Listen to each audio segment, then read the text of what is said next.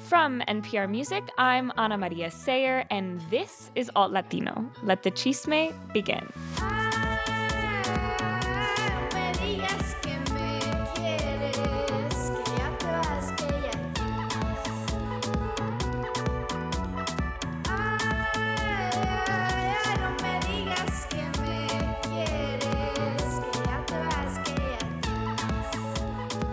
So, mi gente, it's just me this week. Felix is out on some well-schemed but definitely well-deserved long vacation. While I'm doing the work and holding things down, I'm taking a little bit of descanso myself. I'm talking to you all from my tia's house in the rainforest in Mexico, enjoying some family time in the place where it all began. No spot felt more perfect to intro this week's guest, Fabi Reina of Reina Tropical. She is an all-star performer, activist, organizer, and honestly human. I fell in love with Reina Tropical's smooth tropical beats and striking lyrics. And I had no idea that Fabi was shredding for bands like Sleater-Kinney and running her own magazine, She Shreds, a magazine dedicated to women and gender non-conforming guitarists and bassists. And she was doing it all at the same time. I couldn't imagine how one person had it in them to make it all happen, to be on their own path and following their own dreams. And during our conversation, I was lucky enough to learn that for her, it's all intuition, believing in the sueños of her ancestors and her own power to execute them. She's mad connected to her raíces and uses that as fuel for her to advocate for the things she cares about and find peace in her own choices.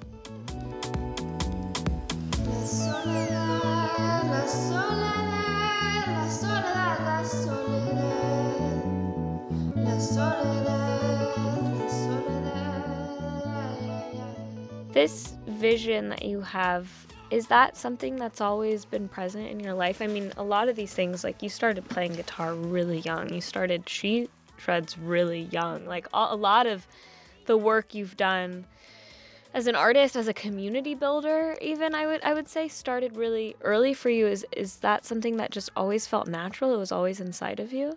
Even a few years ago, I maybe would have answered this differently, or maybe I wouldn't have had a clear answer, but in connecting more with myself and my ancestry and listening to my intuitive movements, that have sort of led me to learning more about Mexica culture and my ancestors from the homelands currently known as Mexico.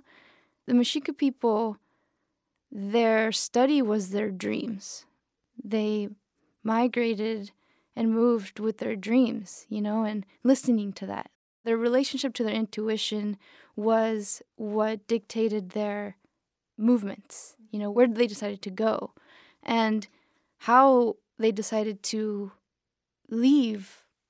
Now that I'm studying that, I'm realizing, that's me. That's always lived in me. That's part of my lineage, That's what I understand how to do. And I feel more than anything, the question to me is, how did I know how to follow that? How have I always known how to follow that? I don't know, but I have. Ever since I found music, the guitar, and found a way to express myself, I've always listened to my intuition, and I've always listened to other types of communication other than words, and been like, okay, something about the music industry, about media and the representation of women and Black and Indigenous and people of color in this media doesn't feel right, met with the collective intention of when those people come together to create. And I just listened and was like, yeah, let's fill that gap. How I understand it is through media and magazines, because that's where I saw the divide. And so I just started to move in that direction. And people came and opportunities came, and I just kept walking, until things changed.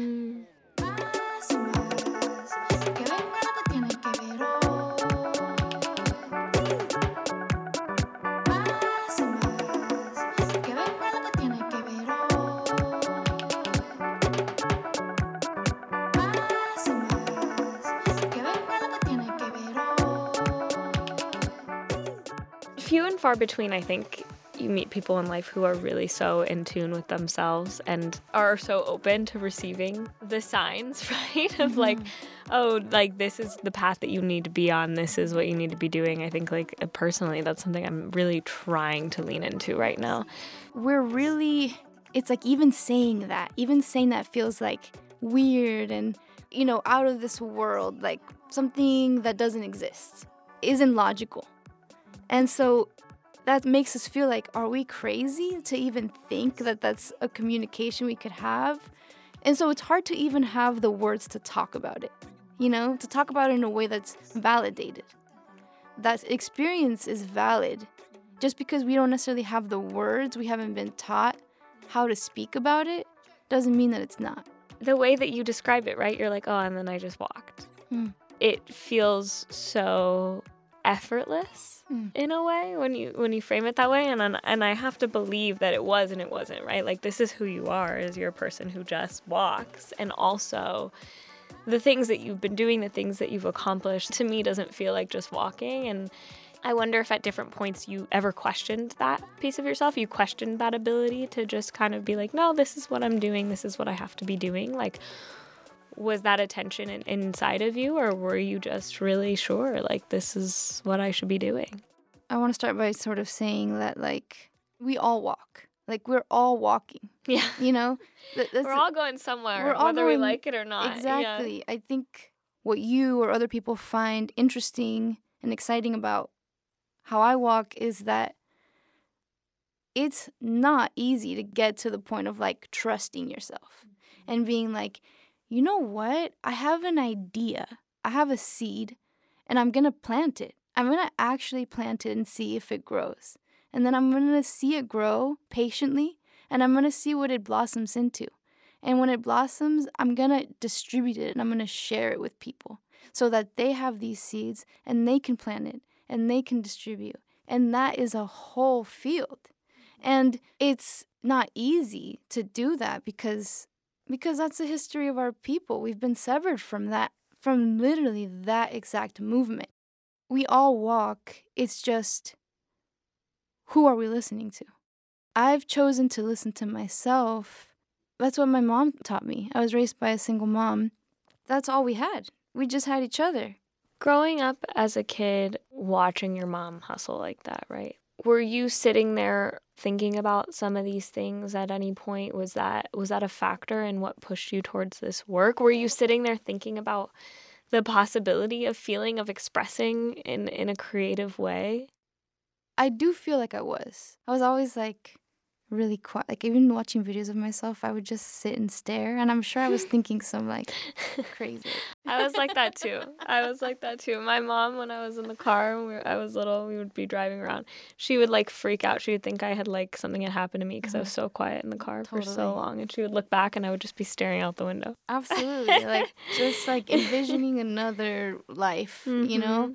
I mean, yeah, essentially that's what it is. I think for some of us that are fighting for something different is because we literally grew up dreaming of another life, dreaming of wanting to see your mom, like, sit down and have a meal, just wanting to feel a sense of freedom, liberation, openness. Do you feel like, because I loved the way you talked earlier about this idea of dreams carrying our ancestors in some ways, that they were driven by their dreams, like talking about your mom and the way that you now have time and the ability to dream, but she must have been dreaming as well. Was that something you could feel, or did it feel like it was unique to you?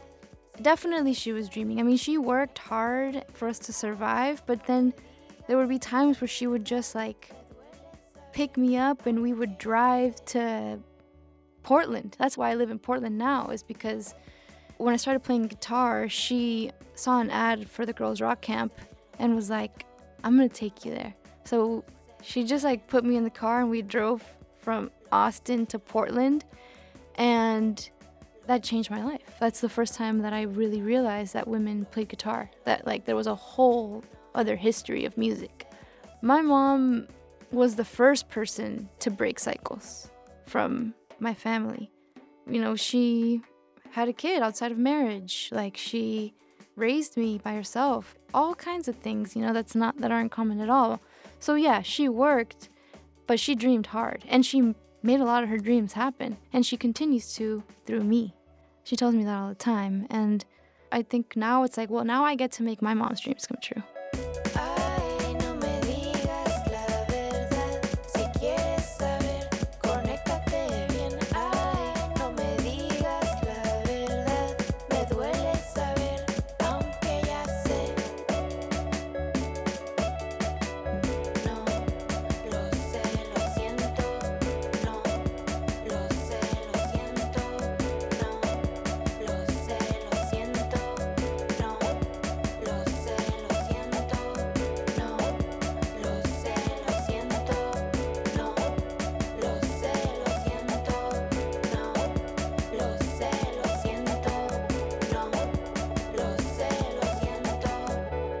We'll be right back to this conversation with Fabi Reina. Don't go anywhere. When you were young and you first started playing and you went to that camp, was that something, you said your mom took you, and was that something that she identified just really early on in you? Was this spirit, this desire to make music, to perform? Like what was that process like? I think my mom always wanted me to have a different life than some of the things that she had to grow up with. I think she always wanted to make sure that I followed and I fought for what I wanted. When I met the guitar and I started expressing myself, I was also really, really angry. I had a lot of anger growing up. And so I literally think that one of the reasons why she did that was to, just help me. Because there were definitely times in my life when I didn't know what was going to happen to me, especially when I was younger and I was a teenager. And I think that music literally saved my life, and I think that community saved my life. And that all started because of my mom following her intuition and being like, I need to do this. I need to take her across the country. Something's there, But I think what it was strengthening that. She noticed that I loved something, that I loved the guitar and I loved music. And at that time, I was ready to give it up. And my mom was like, no.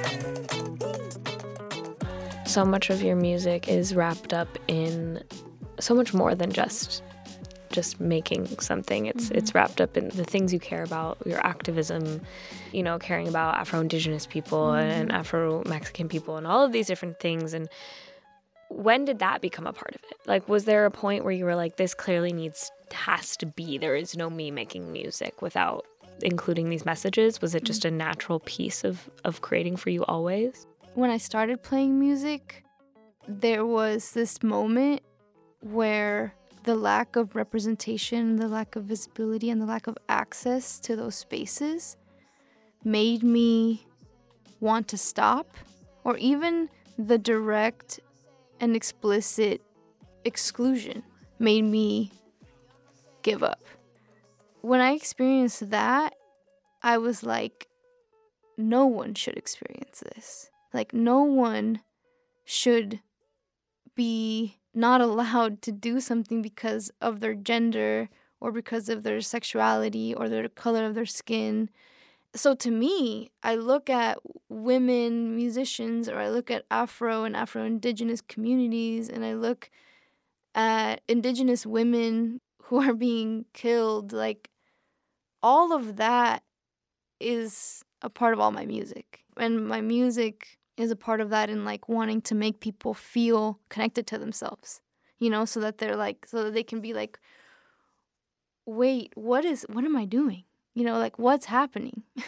Why are we making the decisions that we're making? And to just be constantly questioning.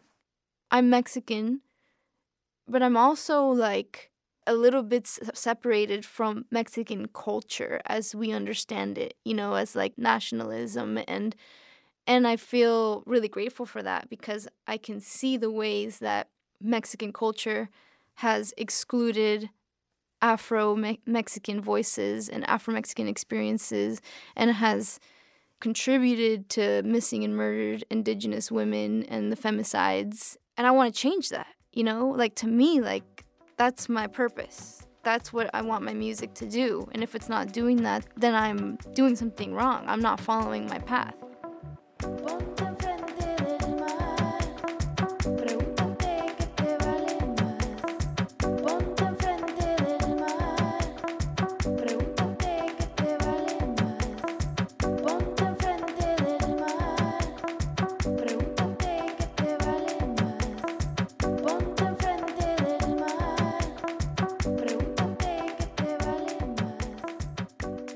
So when did you finally come to singing? What was that for you? She Shreds was full on by 2012. I spent the next 4 years really building it. Putting the guitar aside, practicing music aside. And in 2016, I got asked by Red Bull Music Academy to join a 7-guitar ensemble for this Glenn Branca orchestra. They asked me in 2016 to come to their music academy at Bonnaroo, and that's where I met Sumo. Sumo and I just immediately hit it off, and we formed Reina Tropical. There, in our first recording sessions, he was like, will you sing? And I was like, absolutely not. Like, I'm not a singer. I'm not gonna sing. He was like, just do it. And I was like, okay, get me some tequila. How all good things start. No, especially, singing. We're talking about, you remove everything with the song, and the tequila helps start the fire in the belly that makes that happen. Totally. So there you go. Totally. So 2016, I started to be like, okay, I'm going to sing. So yes, I sang. We made Niña and No Me Quieres. And I was like, I was still not into it. I was like, this is weird. My thing is She Shreds, but put it out if you want, And pretty soon after, actually, NPR released our first EP, on a first listens thing. Mm-hmm. And we were like, whoa, I guess people like this. And so we kept going. That initial meeting with Sumo and that connection that you guys kind of immediately formed, I feel like I've looked at a lot of the ways that you've described him, and something that really struck me is you called him your soulmate in music and partner in revolution. Was that what was it like just meeting him like that? What was it initial, just fireworks in that way? It's so unique to have that kind of creative connection with someone. Yeah, it is. First of all, I wish it was not fireworks. I love that. That's even better. That's great. We were I was just speaking of trust, I was really hardcore with him about trusting him. And I've always been I grew up just not really trusting men. Yeah. Literally.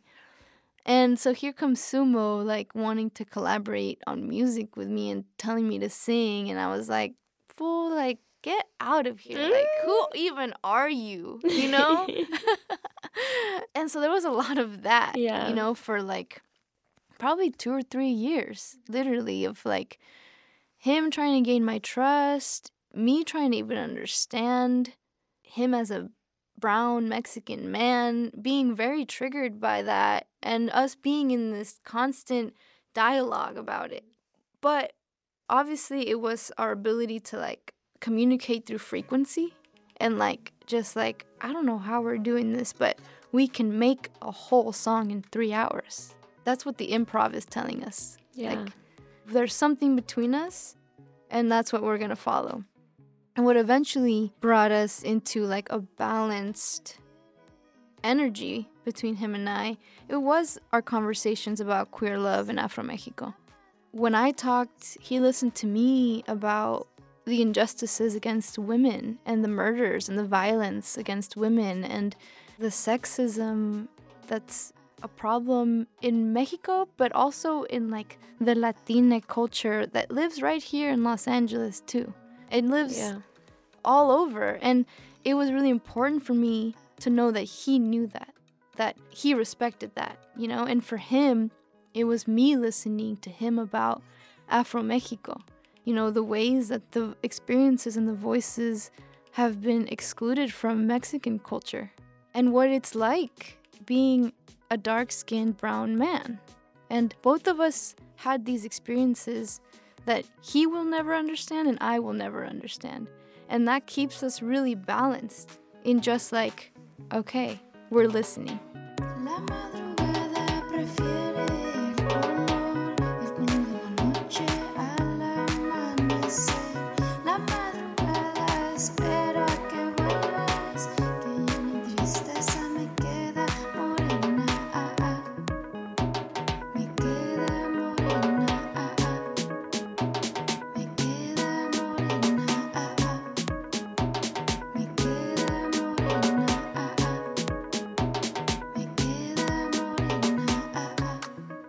What did having a creative partner who was able to not share your experiences, but to feel them so intensely and to create within them, what did that feel like for you? I mean, that must have felt like love. That must have felt like, I don't know, what was that like? It was definitely love. It was deep love. It was kind of like, I can't believe this exists. You know, like I can't believe like someone is just willing to do that for me, you know, and have me in this lifetime no matter what. Like, it felt like protection.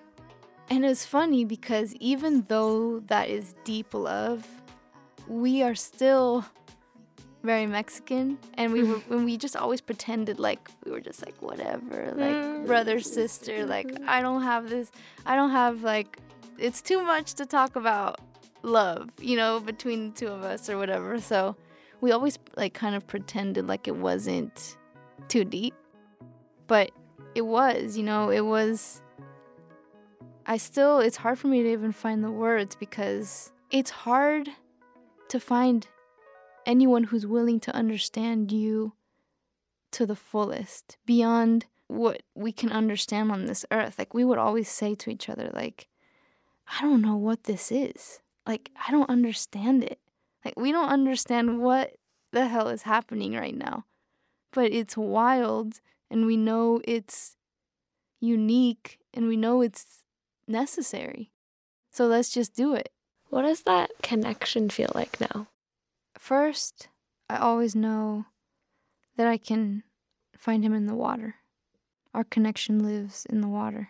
And in the last even 4 months, like, our music has literally guided me to performing next to water in moments where I needed that the most, like where I felt like it felt the most difficult, you know? So that's one way that connection survives. And I also feel like a vastness. He's so much more powerful. His side of this, he's not just one person anymore. He's like a whole collective of people. I feel like I find him in my collaborations now and in working with organizations and in so many different places. One of the first things that came to me when he passed and continues to be this way is trusting my intuition and making sure my intuition is strong and that my body is in good health so that the intuition can be clear, and that my practice and my ritual and my routine is good so that I know how to follow the intuition, write it down, see it through. At this point now, like, that's where he lives. You know, he's my ancestor. He lives in my intuition. Como fuego, como fuego.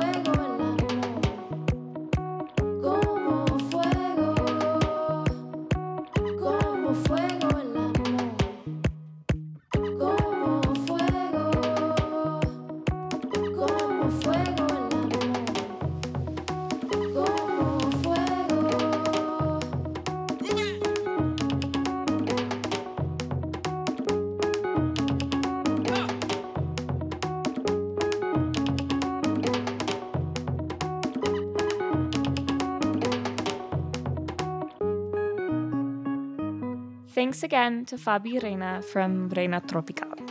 Also, huge thanks to our production assistants, Fio Riley, Jerusalem Truth, and Sophia Seidel. Big thanks to our audio producer, Ron Scalzo, our editor, Hazel Sills, and the woman who keeps it all together, Grace Chung.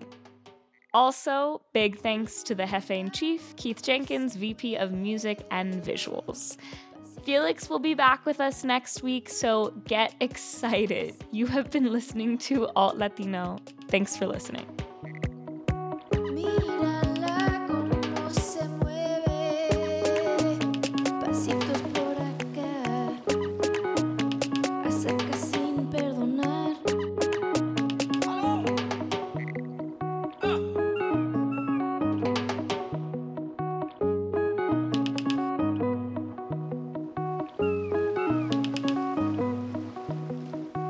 ¿Cómo fue?